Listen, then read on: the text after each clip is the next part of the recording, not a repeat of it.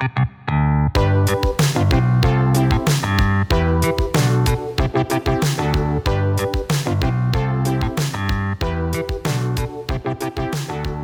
and gentlemen, welcome to the Confluence Cast presented by Columbus Underground.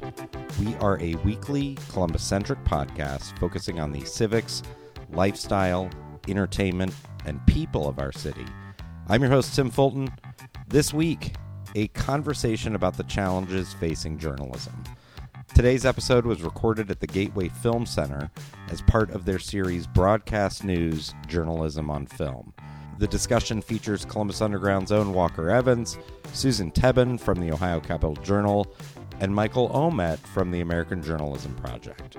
They discuss the challenges facing journalism today, including the rapid changes in media outlets, the impact of the culture wars, and threats to journalists' personal lives.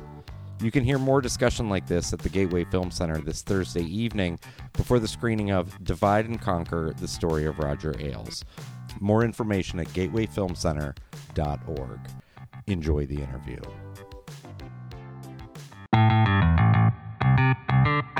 Let's begin with introducing our panelists. Tell us about yourselves, why you took this class, where you're from, and welcome to our panelists. Go ahead. Hi, I'm Susan Tebben. I'm a reporter with the Ohio Capital Journal, where you cover the State House, and it's all donor-based. It's free to subscribe, plug all that. I took this class because I'm an OU Bobcat, and I like taking classes. My name is Walker Evans. I'm the co-founder of Columbus Underground. I'm here because we're working with the fine folks at the Gateway Film Center on this film series. We started Columbus Underground 22 years ago, in 2001, which I always say it's like dog years. So 20 years on the internet is like a century. You have to think back before MySpace, let alone Facebook, before Yelp. The internet was a barren wasteland in terms of local information. So we got started back then, and we're still kicking today and covering all kinds of things in Columbus. Hi, everyone. I'm Michael Ouimet. I'm the Senior Vice President for Startups at the American Journalism Project, which is a national organization that is trying to help communities start local news organizations. I'm also a very proud board member of Signal Ohio, which, as you may know, launched a newsroom in Cleveland in November. Really excited to be here to talk about all things local news and information. Well, we're certainly glad to have all three of you. Thank you. And when we do get to the audience questions, just let me know. I'll come up with the microphone so everybody can hear your question. But just to start it out, I was thinking about this, and right now, with the constantly changing nature of journalistic outlets, as well as the inclusion of the press and members of the press in the culture wars, can you imagine a more complicated time right now for journalism in general? I don't want to. No, you're right. It's definitely changed. I was a print journalist. I came out of OU as a print journalist. When I left, we were told to do whatever you could for a job. When I started as a freshman, they said you can specialize, you can figure that out. But so it changed in the span of 4 years. But it's changed leaps and bounds since then. Like I said, with the Ohio Capital Journal is completely online. That's something that even the Ohio Legislative Correspondents Association, which is the group of reporters that cover the State House, had never seen before, so we had to sort of make our case for why we were legitimate when we started at the State House. But, we're all just trying to adapt, and we're all reporters that are just trying to get the news out and inform the public, so we just have to figure out how to adapt, I guess. Yeah. You mentioned the culture wars thing. Which, what a loaded question. I let you Softball. The culture wars are fake. It's fake. It's all just distraction from more important things in our lives, right? It's an invention of right-wing media to make everyone think that transgender athletes are coming for your children, when in reality we should be talking about the economy, and the fact that everything's more expensive and real things. So it's a problem for journalists who want to relay real information, because you have to cut through this idea that now it's gas stoves Gas stoves are coming for your children. It's hard if you really want to inform people when you have to first uninform them about things that mainstream media has beat into their brain as being important when it really has nothing to do with their day-to-day lives. Yeah. Did that answer the question? I don't know. No, those are important points. But also, I was thinking about the threats to personal, to lives of reporters when they're called the enemy of the people. Yeah. Right. Well, go ahead. Part of it is, I guess this is sort of a soapbox. The mainstream media, that idea that is just this giant cloud of things. I hate that because it's like the capital M media, where you have Columbus Underground, you have all these different people that are hyper-local journalists just doing jobs, and in Signal, Cleveland, doing jobs to inform the public, and have had to adapt to make that hyper-local thing work. And then what happens is people say, well, the media is doing this, and the media can be movies, can be, cartoons, anything. So it's really hard when you're out there, getting screamed at and getting, put in pens and things. Right. Because you're being lumped into this stereotype, basically, when you're just journalists trying to, do what you can to inform the public. And I think so much of that, too, is because there's myopic focus on the national media. When you ask people about their experience with news, their brain goes to cable TV automatically, as opposed to kind of real local journalism about things that are happening in your communities day to day. So it's really frustrating that that's your experience with the media, given that the media they're talking about actually has absolutely nothing to do with anyone who works here in Ohio. Right. Can we get the audience involved? Who has a question? Don't be shy. We answered them all.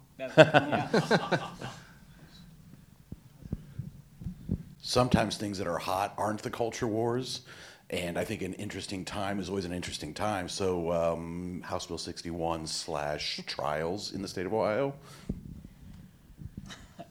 Oh, boy.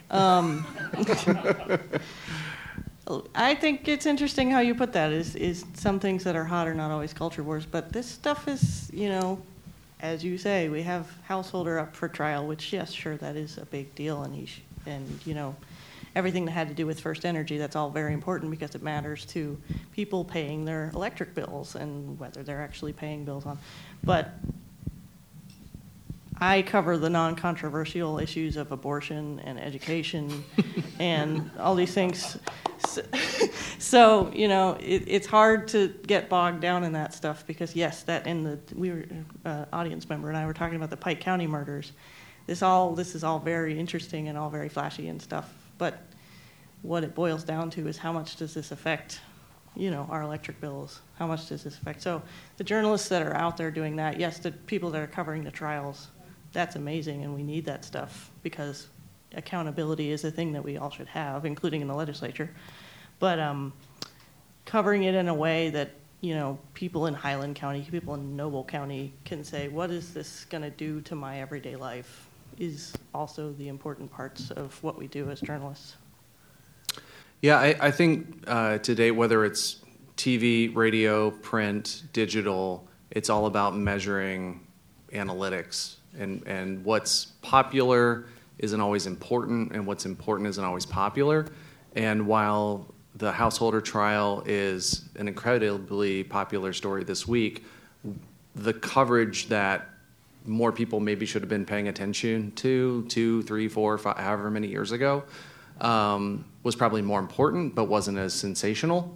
So now we're in the situation where you've got to cover this stuff while it's sensational, and everybody wants this information. And it's like, maybe we could have avoided this situation if people were paying more attention to what reporters were trying to tell you years ago. So it's a catch-22 to some degree. Well, I also think it's about journalistic resources too. In some regards, it's got to be a 80% decline in the number of journalists covering state government and state house in the last couple of decades. So, your team before, has got a lot. We're asking a lot of you all. So yeah. I think it's partially, what are people paying attention to, but also how many people are devoted to telling stories in advance before it becomes the sensational headline. Yeah, I spoke on a panel earlier today over at OSU But this one is my favorite panel. They were the warm up. You guys are the real deal. Yeah. But one of the other panelists works for the Dispatch and covers K through 12 education. And I asked her if she's the only person, and she said, well, I had a colleague, but they were just let go. So the Dispatch has one person writing about school, not just Columbus City schools, but all suburban schools. We have one person assigned to that at the Dispatch. That's where we are in terms of resources right now from our major, publication. Yeah. And then it comes down to news judgment, right? Of, we only have so many people to cover these things. What do we need to cover? What do people actually need to know about to be able to do this stuff? And, it's not always the things that are most popular. Sure. Other questions? Run, George, run. He's Yes. getting his steps in. Get them in. Sorry. That's all right. Good evening. It seems like a lot of outlets, in order so that they don't seem biased, are trying to kind of bend over backwards to tell both sides, even if one side says water's wet, they're scouring to see no, not really. In your opinions, how important is it to try and give the whole picture in things where it seems fairly obvious that one side is right on, the other side is just kind of bullshitting? And also, where do you fall on that where, do you call it out, or do you try and remain objective, but still, it seems fairly obvious that, one side's telling the truth, the other side's just kind of messing around? That's a good question. I had a professor at OU. Oh, yeah. That's the last time I'll say it, I promise. That said, if they're not hacked off, you're not doing your job. And he didn't specify which side. He just said, if they're not hacked off, you're not doing your job. So that's always how I've run things. And I've always, I've gotten this question a lot, and it's a really good question because we have to deal with a lot of, obviously journalists, we have feelings about things, and we have to sometimes suppress those things, and sometimes it helps inform our questions and things like that. But at the same time, the way I see it is if I don't tell you what someone on the other side of abortion is saying, whichever side you fall on, you're not going to know what they're saying. And in that way, you're not going to know, how to go about the argument the other way. And people that are looking at policies and looking at how to, I'm not saying that I'm important enough that people are reading my stuff thinking how they're going to testify on a bill, but if you're looking at that stuff, you're going to know this is the argument that they're making. This is how I can disprove it if that's what you can do. So I've always seen it kind of that way rather than I need to have, obviously I was trained to have both sides because both sides are important. But I see it as more of a sports game kind of thing, a defensive move, I guess, than I do, having to have 50-50 ready to go. That kind of thing. Yeah. We don't do as much political writing. We do republish a lot of the Ohio Capitol Journal stuff to let the experts, do their thing and share what they do, the great work that they do. But, we try to stay pretty objective and just write about things that are happening. We do sometimes catch a little bit of flack that we're not presenting it from an angle because I think everybody nowadays wants to see their own opinion kind of regurgitated back to them. And a really good example of that is the very fresh news yesterday that the beer stube across the street might be going away. I don't know if everyone heard about that or not. Yeah. Yeah, exactly. So if you read our story, it's sort of the who, what, when, where, why. This is who owns it. This is what's happening. This is the proposal. This is the history. This is what it is. And we often see comments that say, you guys should start a petition to save the... And it's that's not our place to do that, But people do want to put those kind of both-siderism, if you're not doing this, you're not doing that. If you fall in the middle somewhere, you're not doing enough for my cause. But at the end of the day, I think all of us just want to inform people so they can make their own decisions on those things.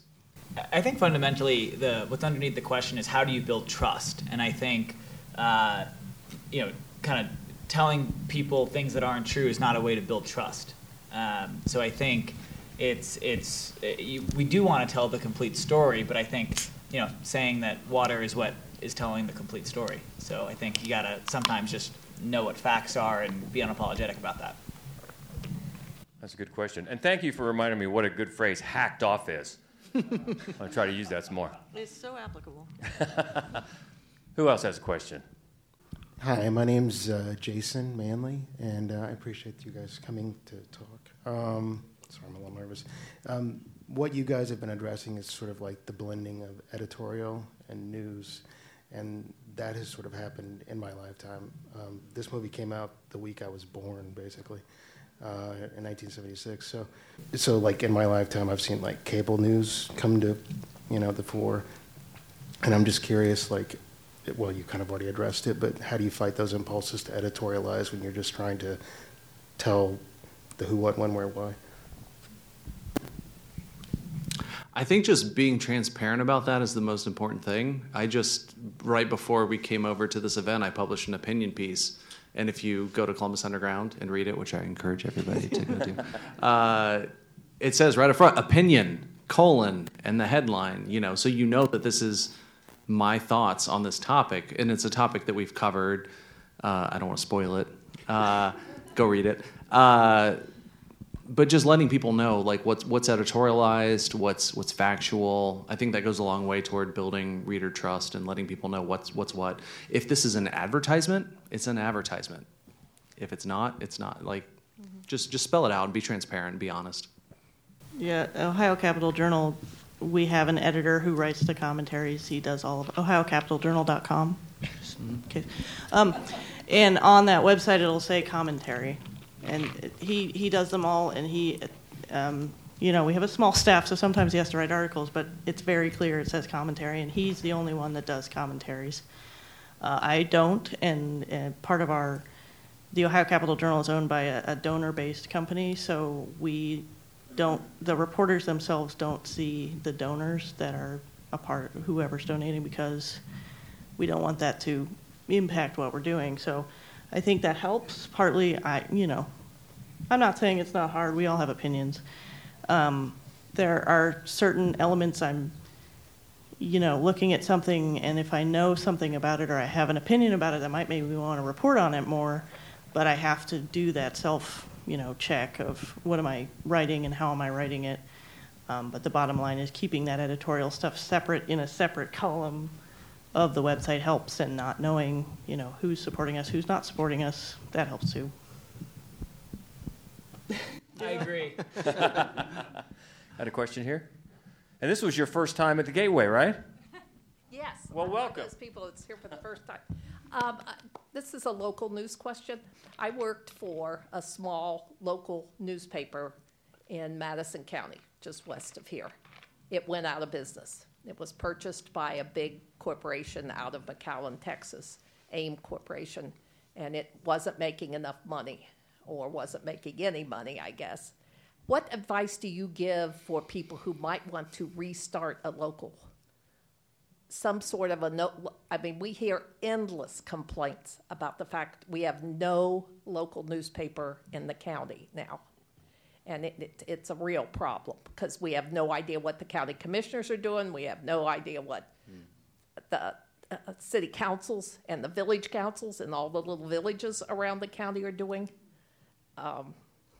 What do you advise an online newspaper, and how do you go about starting something like that? That's a big question. So first of all, I would love to personally connect with anyone in Ohio who is asking that question. Michael at theajp.org. Send them over to Tom Katzenmeyer as well, who's sitting in the first row. Couple points. Start it as a nonprofit rather than a for-profit. The commercial business model for local news has failed us. We need to admit that local news is a public good and should be supported philanthropically. That's the most important thing. Yes, start it as a digital organization. Kind of daily print by default is over. There's a great place for certain types of print, certainly, but starting it digitally helps keep your costs down. And I think fundamentally you've got to make a really great case for support to philanthropy, to whether it's your local community foundation or a couple donors who are willing to step up and help get something started, that this is something that's really important. Finally, I would also point to, especially in kind of the case you're describing, we have a program in Signal Cleveland called the Documenters Program. That's a program that trains and pays residents to go to government meetings and take notes. What that does is it has a person, almost always the only person from a news outlet in a meeting, and then those notes are publicly available for other news outlets who might want to use the information, or for community members who just want to know what's going on. So there are really exciting models for this, and I think we're going to get more journalism in your area soon enough. Yeah, that speaks to, I don't have any business acumen on that, but the community part of it, the partnership part of it, the Ohio Capital Journal has a Creative Commons license, so unlike your AP, where any paper that uses the AP has to pay for the subscription to use it, we have a Creative Commons license where any paper in any county, anywhere, can use our stuff as long as it's attributed, and you don't have to pay for it. It's just there to use. That's why Columbus Underground can use it. So I feel like there needs to be systems like that too, where we have people covering specific things, as you said, that are, that have the experience, they're journalists, they're perfectly adequate at what they do, but being able to share that stuff to other places in, rural Ohio or wherever, to be able to use that stuff rather than, taking more of their resources just to be able to get people information from places that they don't live around. Yeah, I agree with what was said. I think one thing that a lot of organizations, especially in smaller communities, are kind of realizing is that building email subscribers, whether that's a newsletter or just a mailing list, is so much more critical to reaching an audience that opts in, people who want to receive this kind of information. I think we were all kind of sold a false bill of goods with social media 10, 12, 15 years ago. If you're trying to build a Facebook audience today, you might as well just be, watching paint dry. These platforms are kind of the new gatekeepers to build an audience and then get to your audience through. So email kind of seems to be the way to go, the sort of like newsletter types of formats, so that when you publish a story and you send it to your audience, they receive it, rather than having Facebook say, we need you to pay $1,000 to reach the audience you've built, or, and that goes for Twitter, that goes for anything algorithmically based to reach an audience is kind of a non-starter, especially in a small community. So start it as a nonprofit weekly newsletter. Bingo. Great. Got time for another question? I was wondering where you see long form and particularly investigative journalism going, just with the speed of our world and attention spans and all that, if you're seeing any sort of shifts toward longer form or anything like that.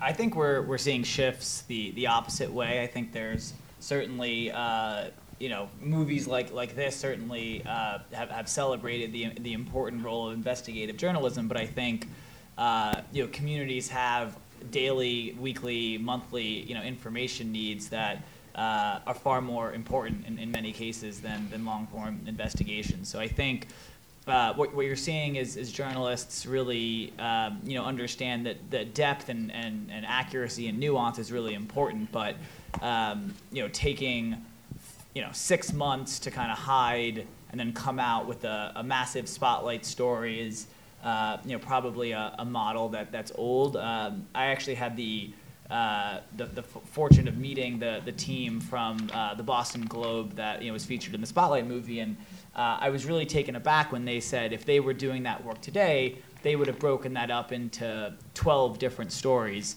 So I think the high quality reporting that goes into investigations is critical, but perhaps there are better ways to distribute that than 10,000 word stories that we don't always have time to read. I'm a writer, so I'm going to say every word is important. I would agree. We obviously with the resources, we all have certain things we have to do. We have to fill a nonprofit newsletter and all that.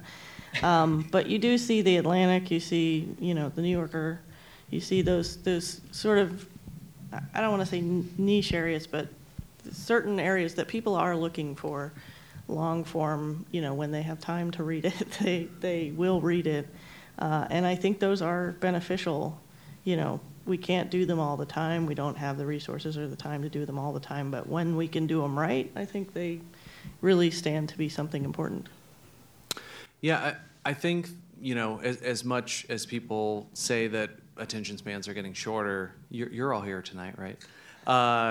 It's really just the extremes are being pushed further to both spectrums. So you've got people on TikTok just doom scrolling from the toilet or whatever.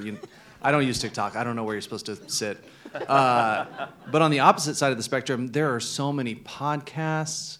There are YouTube channels with videos that go on for hours about really specific topics. I think the challenge is getting people interested in something. Like once you capture their attention, they'll watch something for hours. There's an OSU graduate who is in Los Angeles, and I hope we can get him for a future session at this quarterly series, who does a YouTube channel called Some More News. Has anyone heard of Some More News? Yeah. Did you know he was from OSU? Oh, there you go.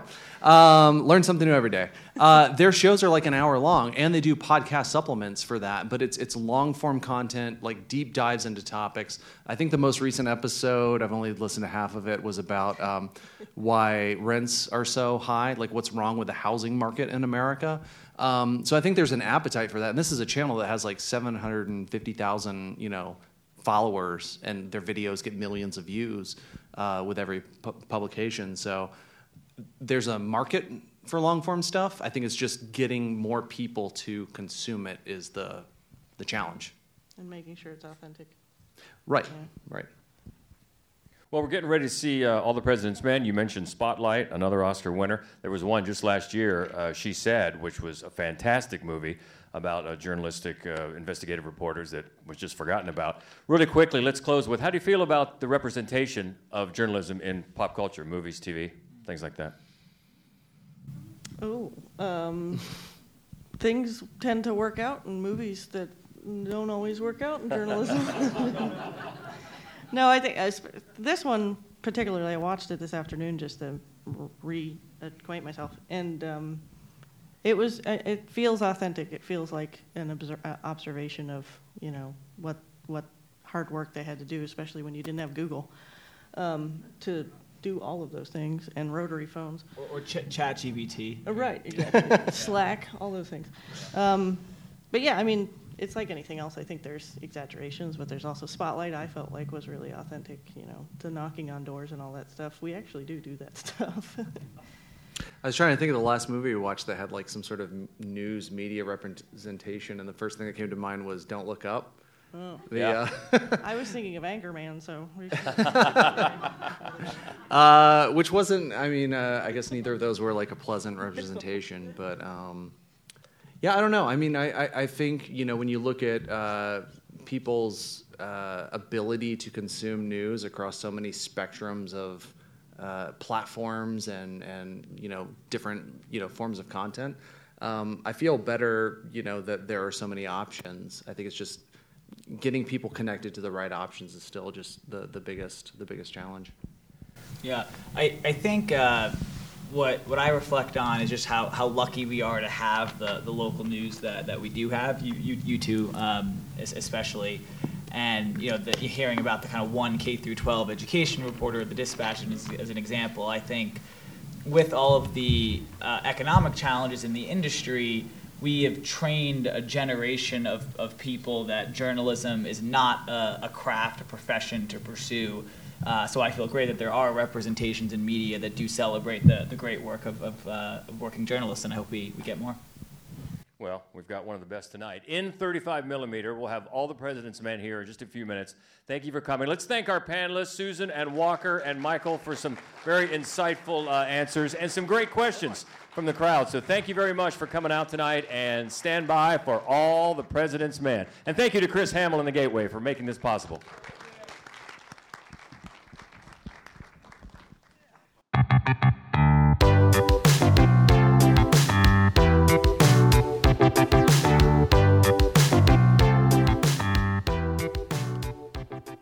Thank you for listening to the Confluence Cast presented by Columbus Underground.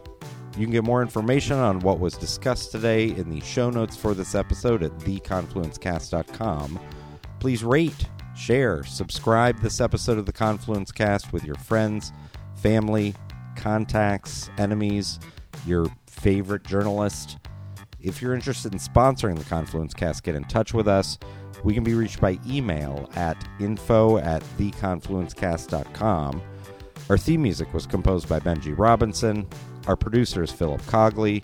Special thanks this week to the Gateway Film Center. I'm your host, Tim Fulton. Have a great week.